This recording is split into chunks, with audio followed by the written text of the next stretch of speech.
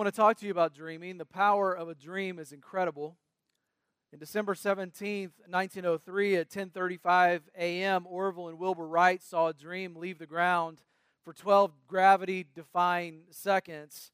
Aviation in the world would never be the same. And the dream started when their father handed them a toy helicopter that they then threw into the air and watched it float to the ground. A young Henry Ford would make automobiles affordable for every family.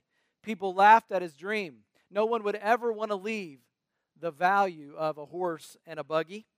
But instead, he had the dream that every car would be affordable for people. And over the next 15 years, thousands of Ford Model T Fords would be bought, and the cost was a whopping $290 each. How many of you wish it was still that way? In the 1940s, a young evangelist named Billy Graham had a radical dream. He had a few college buddies that envisioned with him what it would look like if they could share the gospel in large arenas around the world.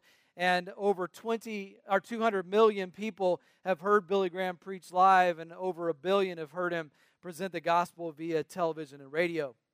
Nelson Mandela had a dream for racial equality between blacks and whites in South Africa.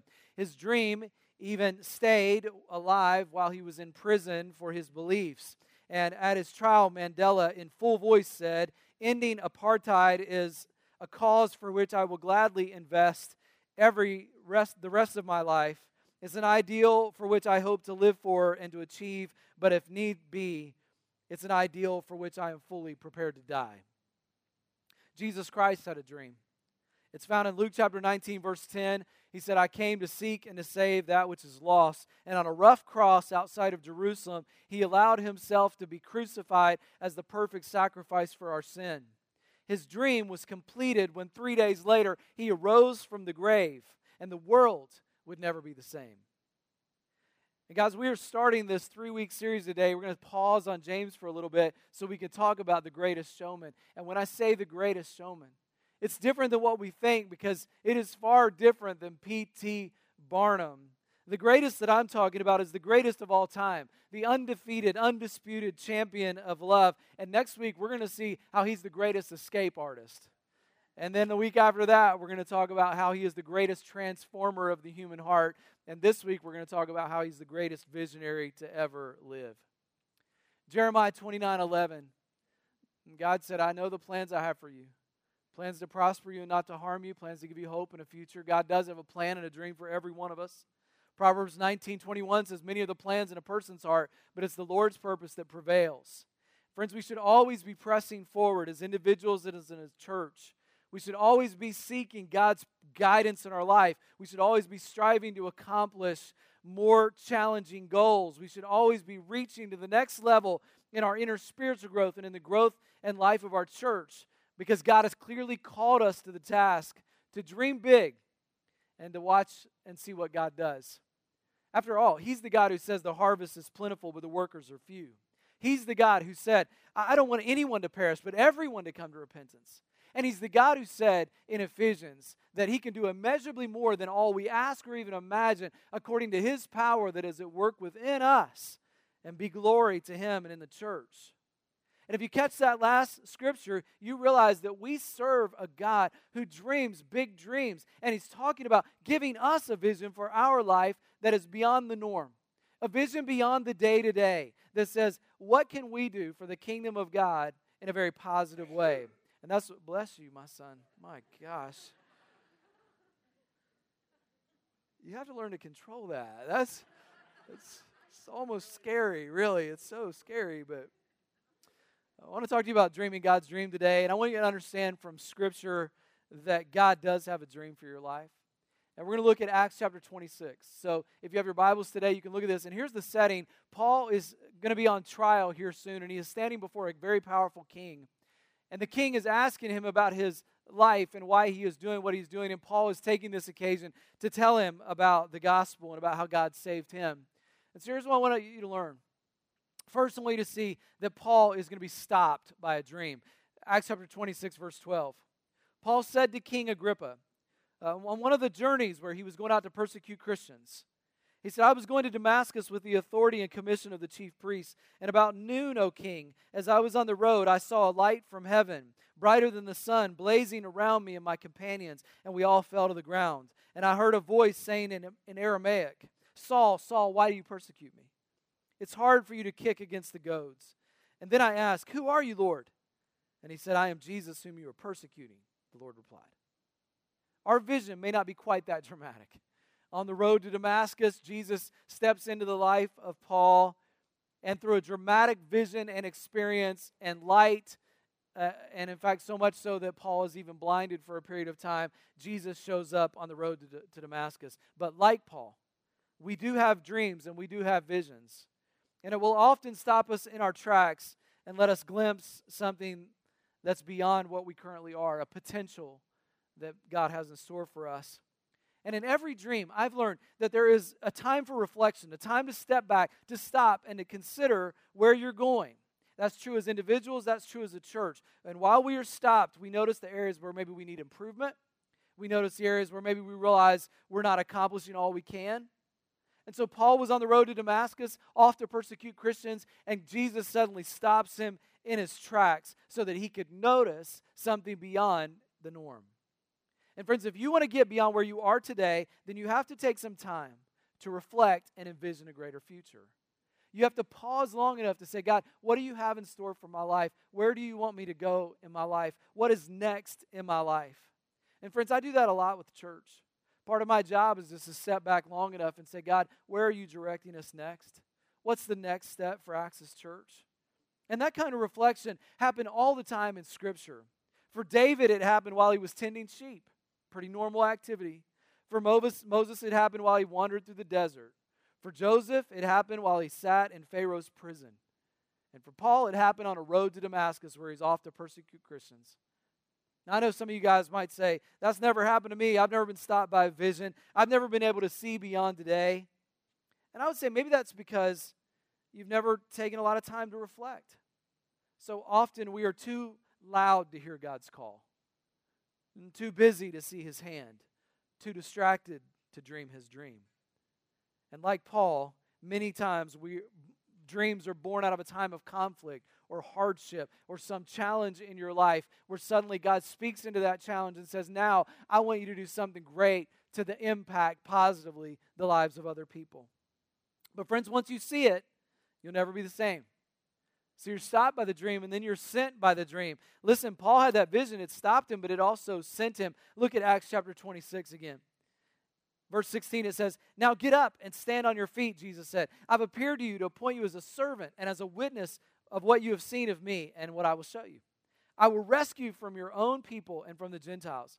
I'm sending you to open their eyes and to turn them from darkness to light, for the power of Satan to God, so that they may receive forgiveness of sins and a place among those who are sanctified by faith in me. Jesus is saying, I'm going to take your vision from what you thought was right to persecute Christians, and I'm going to change that, and you're going to radically change the world. And thank goodness that he did, because the Apostle Paul was the first one to bring the gospel to Europe, and therefore to most of us. God sent him on a life-changing, world-changing mission. And a similar thing happened to Isaiah, as one day he had a vision before the Lord in Isaiah chapter 6. And it was such a great vision that Isaiah fell before God. He realized how unclean he was before God. And God said at the end of this vision, now who's going to go for me after you've seen these incredible things? And Isaiah said what all of us should say, here I am, send me. Isaiah didn't sit around. He didn't just think about his dream. He went for it. He went after it. He didn't know everything. He didn't have every detail. He didn't dot every I and cross every T. He just did what God called him to do. And I think all of us should be praying, God, what's next? God, what's next? What's next in this relationship? What's next in this future? God, what's next for me? What's next for our family? What's next for this ministry? All of us should be asking that. And when we see the dream, we should pursue it. We should pursue it. On October 17, 1998, a very strange sight occurred on the streets of New York City. Two New York police officers found themselves in a high-speed chase of a stolen vehicle. While that's not that unusual, the vehicle that the individual stole was parked at a curbside. It just happened to be a Dunkin' Donuts delivery truck. And so here these police officers find themselves in a very unusual situation as they are chasing a Dunkin' Donuts van through the streets of New York City. Even they had to admit how embarrassing it must seem that two officers are in a high-speed chase to find some donuts. And friends, when you get a dream, you just have to pursue that dream like a high-speed chase of a Dunkin' Donut van. That's called a transitional statement. Thank you very much. Friends, listen, God is looking for people who are willing to pursue the dream in their lives that God has for them. He's looking for people who are willing to give up some personal comfort and some personal agenda for the salvation of souls. He's looking for churches who will have enough faith to believe that God is still able to do more than all we ask or imagine. And the problem is never with God's dream. The problem has always been with the receptivity of God's people to discover and follow that dream. And so I'm just asking you today, do you know what God's dream is for your life? Do you understand that dream? Have you taken time to reflect? Are you asking God the question, God, what's next? What's next, God? And so that you know that you can live beyond today. Not only are you stopped by it, not only are you sent by it, you're also strengthened by it. If a vision is God-given, He will give you the strength to endure and to see it to the end. Acts chapter 26, verse 20 says, "So then, King Agrippa, I was not disobedient to the vision from heaven. First to those in Damascus, then to those in Jerusalem, and then all Judea and to the Gentiles also. I preached that they should repent and turn to God and prove their repentance by their deeds.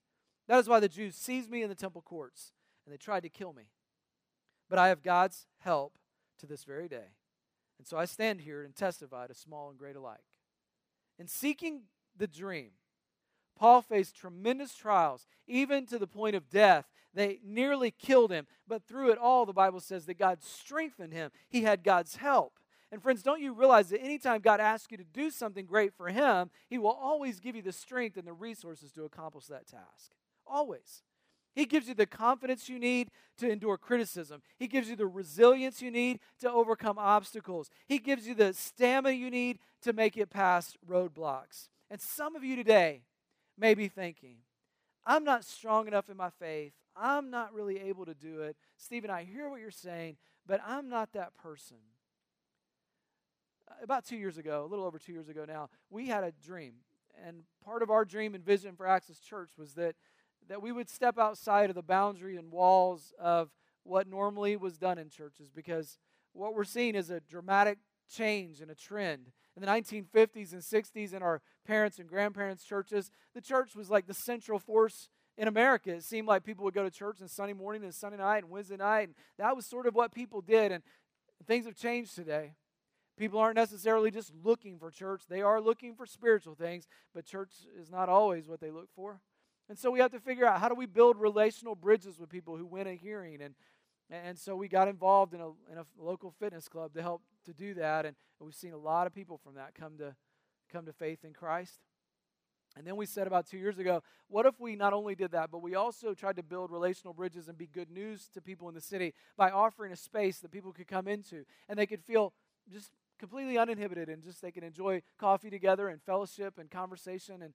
But we don't know who's going to do that, God. You've given us a dream and a vision, but we don't know who's going to lead that dream and vision. What we didn't know was that God was already working in the heart of Roger and Jackie, because their story had come together. They had known each other in high school, and then they had separated, and then they had both gotten married, and then both of them had challenges in those marriages, and it changed the direction of where they were going to go, and somehow they came back together and later in life.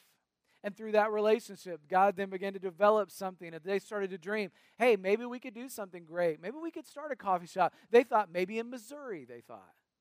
Well, then one day during a sermon that I was preaching, and where I mentioned the vision or the idea of having a coffee shop, suddenly they felt like the Holy Spirit was kind of talking to them and saying, I think that might be you. I don't think the Holy Spirit, I said, I think. He usually says, this is you. And so He said, this is you. And they said, I think He might be talking to us.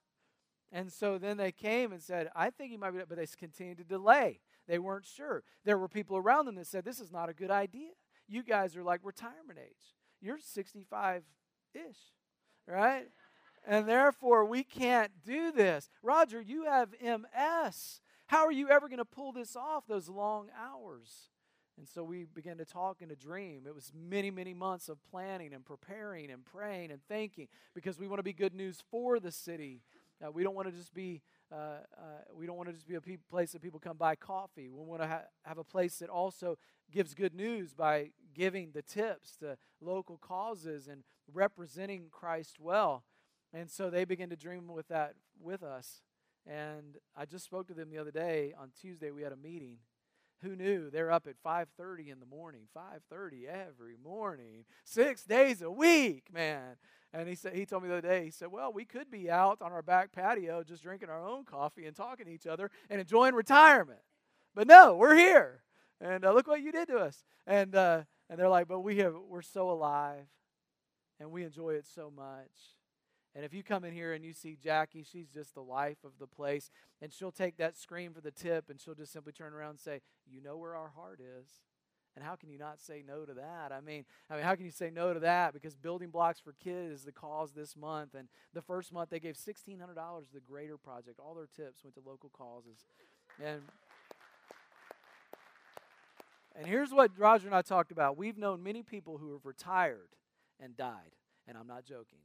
Retire at 65, die at 67, whatever. We have seen this over and over again. When people lose their dream, they lose their ambition in life, then somehow things change for them, and they find themselves a lot closer to the grave when they lose their purpose. What I'm saying is that when God gives you a dream, He strengthens you in that dream.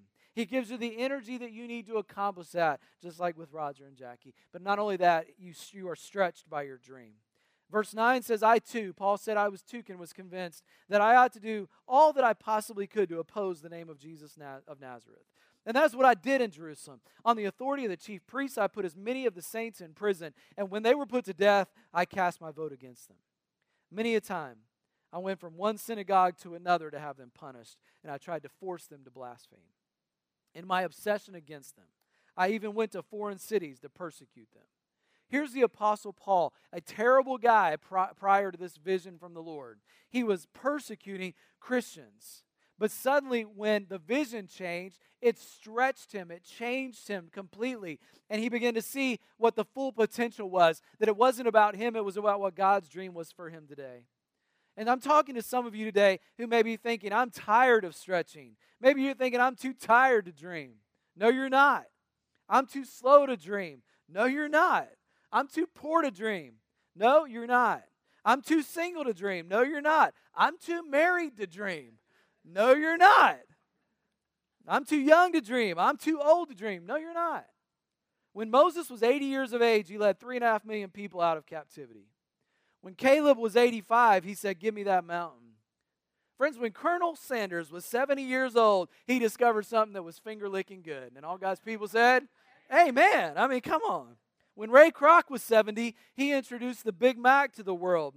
When John Wesley was 88, he was still traveling on horseback and preaching. Friends, keep stretching. Never be content with having reached a goal. And some of you today, you feel like you're too messed up.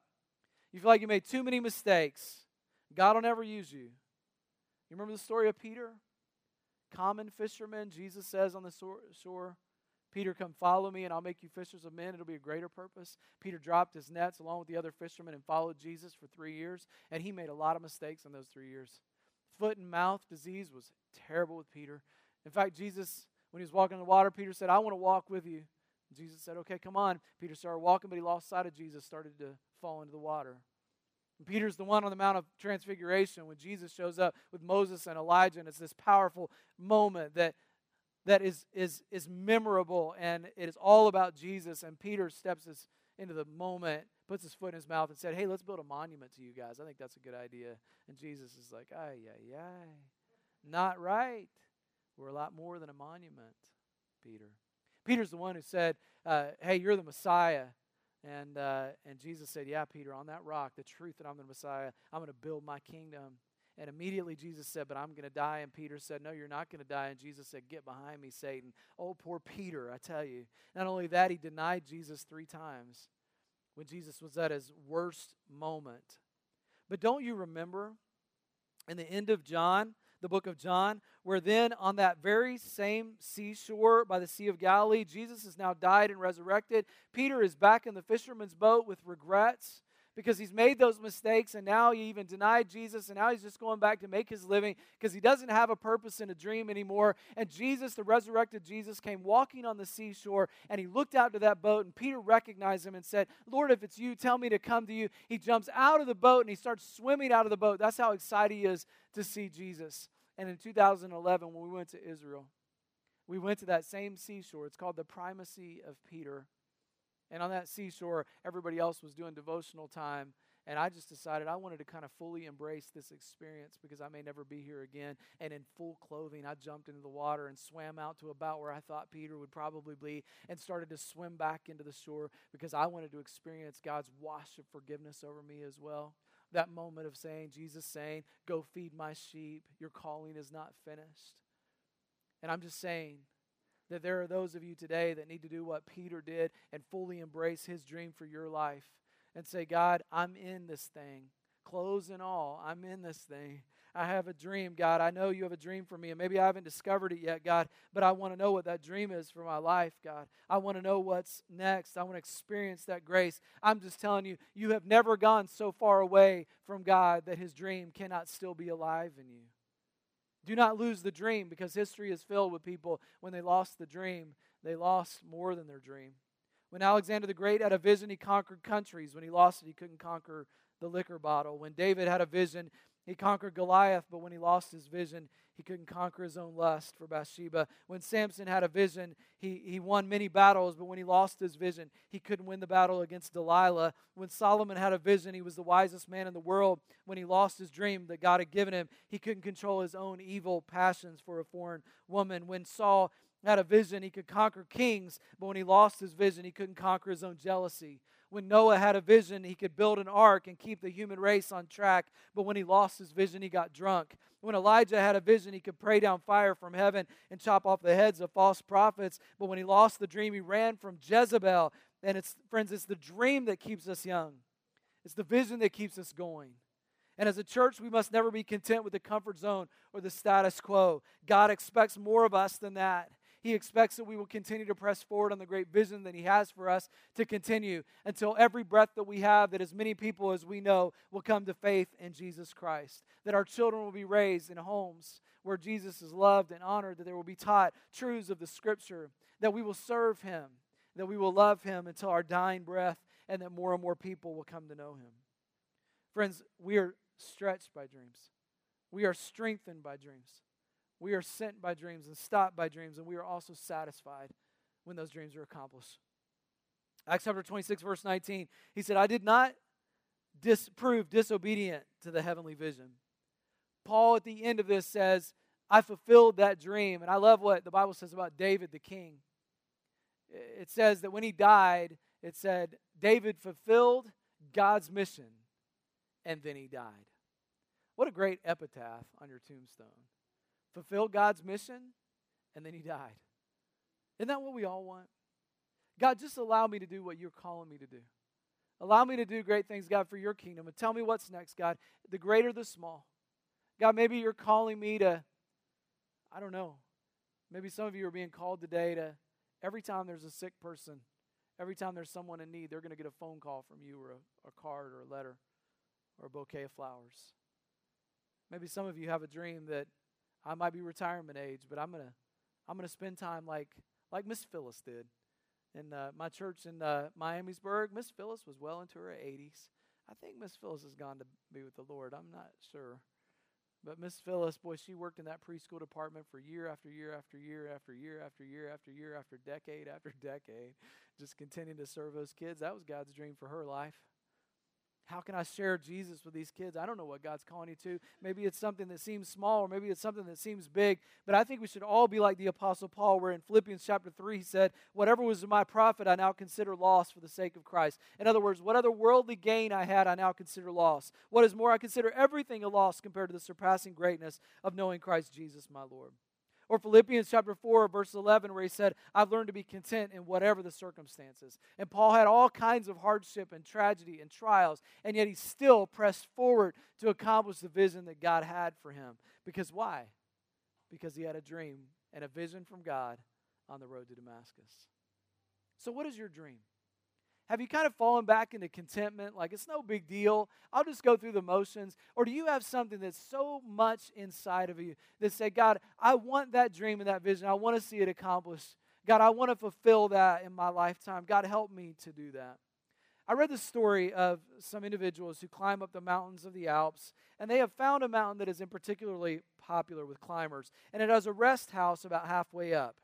Now, for amateurs, it's a good day climb from the bottom of the mountain to the top of the mountain. And if they start out early in the morning, they'll get to the rest place, the rest house, at about noon, about lunchtime, and then they can make the rest of the journey. But the owner of the house has noticed over the years that an interesting phenomenon happens on a regular basis. When climbers get to the house, when they feel the warmth of the fire and they smell the good food cooking, several will always give in to temptation. And they'll say to their companions, you know what? I think I'll just wait here while you guys trek on up that mountain. And when you come back down, I'll join you. We'll go back to the base together. And a glaze of satisfaction comes over their eyes as they sit by the fire, or they play piano, or they sing mountain climbing songs. Meanwhile, the rest of the group get their gear on, trek up to the top. For the next couple of hours, there is the spirit of glee and happiness in that warm house because they know their buddies are out on that trek, and they are going up that mountain, and they are cold, and they are freezing, and here they are inside by that fireplace. They're having a good time. But about 3:30, it starts to be quiet. They start taking turns looking out that window and looking up to the top of that mountain, and then they are more silent when they watch as their friends reach the summit, their goal, and the atmosphere in the house has changed from celebration to a funeral service as they realize they settled for second best. Those who paid the price reached the goal. And friends, I'm just telling you today, I'm speaking to a group of people that I believe want to summit the mountain. I'm speaking to a group of people that I believe they do not want to settle for second best. They do not want to settle for comfort. They do not want to settle for sitting in the warm house and just saying, I wish I could have. I maybe would have wanted to. I hope that maybe one day I will. But instead, grab their gear and say, whatever it takes, we are going to do kingdom exploits for the King. We are going to be on mission together. Because, friends, the temporary comfort of the shelter always causes you to lose sight of the purpose. It can happen to any of us. We all have sheltered places in our lives where we can retreat from the climb and lose sight of our goals. But the happiest people in the world, are they the young people? Are they the healthy people? Are they the wealthy people? Not necessarily. Friends, the happiest people in the world are those who are living out their dreams, who are giving themselves to something bigger than they are. And Jesus said, if you want to keep your life, you will lose it for my sake. But if you want to lose your life, you will keep it. Friends, we have been called to climb a mountain together. The purpose of fulfilling Christ's mission of seeking and saving that which was lost, we must never be comfortable in that mission, whatever it takes. And you individually have to be asking, God, what part of this dream do I have? God, what are you calling me to? How can I help more and more people come to know you? How can I be part of the solution to this? God, help me never settle for comfort, but help me instead to take the mountain. But friends, realize you are not taking that mountain alone. You are taking it with other brothers and sisters in Christ who are arm in arm with you. And we are marching together towards something great as we see more and more people come to faith in Christ. I'm calling you today. I'm challenging you today to see a dream that's beyond your resources, beyond even your thinking, beyond today. And every single one of us should leave today asking God, what is next in my life to help accomplish your dream and vision for my life? God, we pray today that you would help us to realize that the greatest on the earth, the greatest that ever lived, the greatest that ever died, the greatest that ever rose again is Jesus Christ. And God, we, on our lives, seek to fulfill your mission. So God, I ask in however way, whatever creative way you want to give us that vision, God, I pray for that today. In whatever creative way you want to implant in us a dream. I'm speaking to those who are young and those who are old, those who are sick, those who are single, those who are married, God. Those who have blown it big time and those who have felt like they've lived a pretty good life, God. I'm just talking to everybody today because you have a vision for every person. God, there may be in this church today a young man who says, I want to preach the gospel. I want to preach to people in stadiums. I want to lead people to Christ. There may be a young woman who says, I want to be a missionary on a field, God, that that's unreached. I want to go into a difficult area and even risk my life, God, because I want to do something great for the kingdom.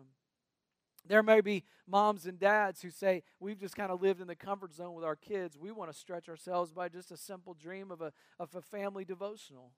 Or God, we want to stretch and be stretched with a simple dream of being able to help with kids ministry and lead the next generation. Or God, I want to be the one that helps contact people who are in great need and say, you're loved, Jesus loves you, and we want to encourage you. I want to be the one who starts a local business that's specifically focused on helping people and bringing good news to the city. God, I don't want to limit the dreams even by my words. So God, I just pray today that you would give us great vision to see beyond today.